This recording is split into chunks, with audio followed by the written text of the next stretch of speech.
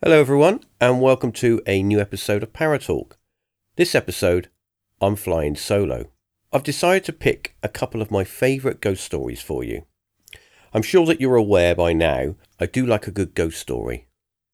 So, without further ado, welcome to Paratalk.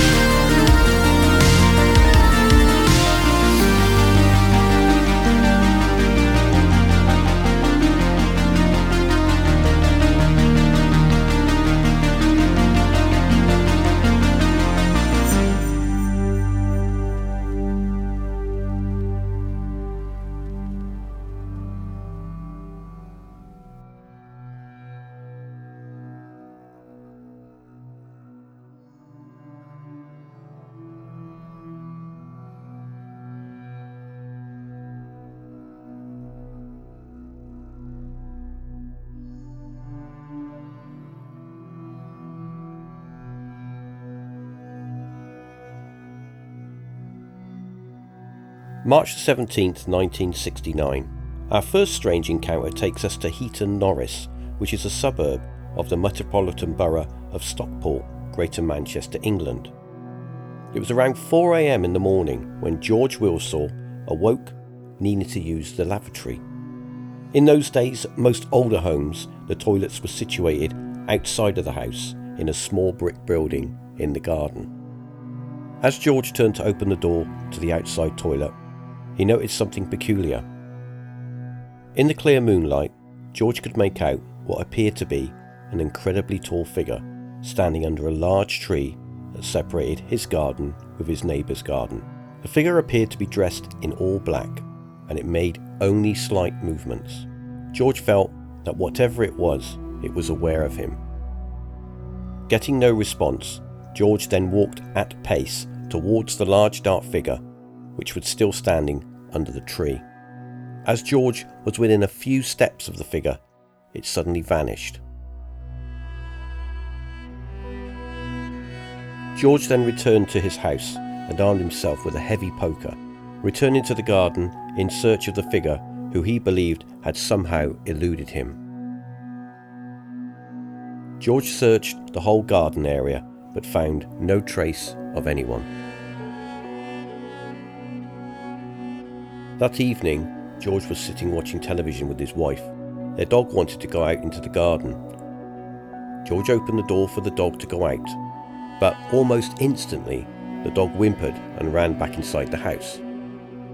Concerned, George closed and bolted the door. For the next few days, the dog was unusually skittish and not like itself. The dog also refused to go back into the garden. A few days later, George again came face to face with the figure. At around the same time as previous, George awoke and needed to make a trip to the outside toilet. This time, he was a little more apprehensive.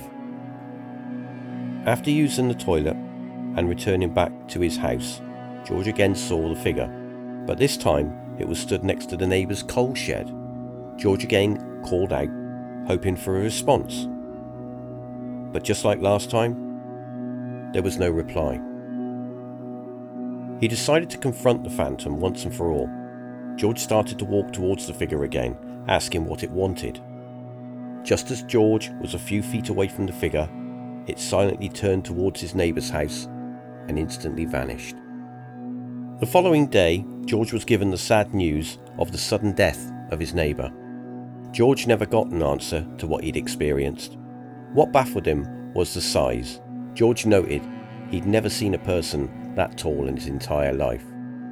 The house in Provence Street, Heaton Norris, was demolished in 1971. Was the spectre trying to convey a message of his neighbour's soon death? I guess we'll never know.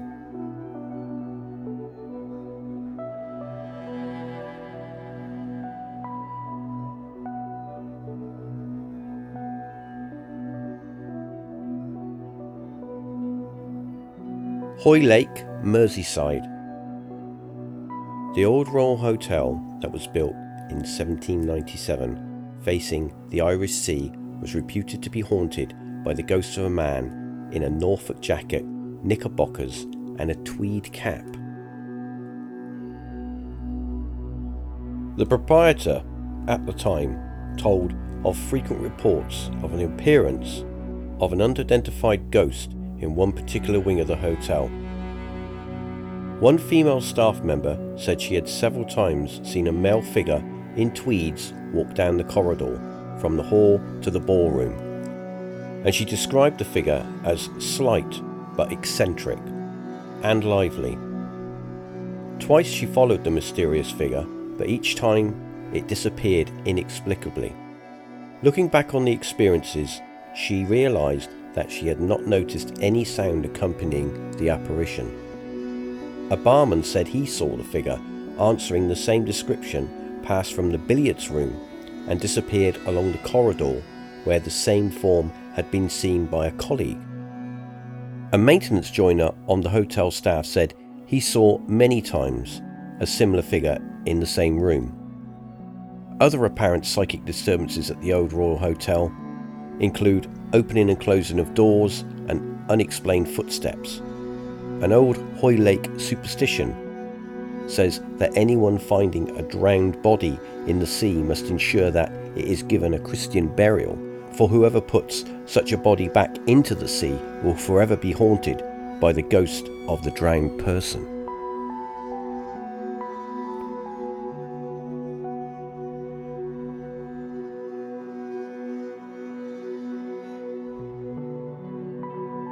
Now the clubhouse of Lancaster Golf Club, Jacobean Ashton Hall, has seen sudden death and great unhappiness, frantic priests and anxious damsels, a ghostly white lady and a legend to account for it.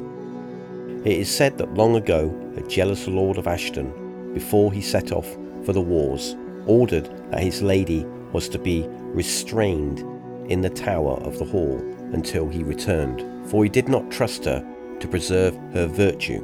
He was delayed, and when he arrived back at Ashton, his lady was dead. Thereafter, it is said, her mournful ghost has been seen walking around and round the tower, her prison that became her tomb, on windswept and moonlit nights.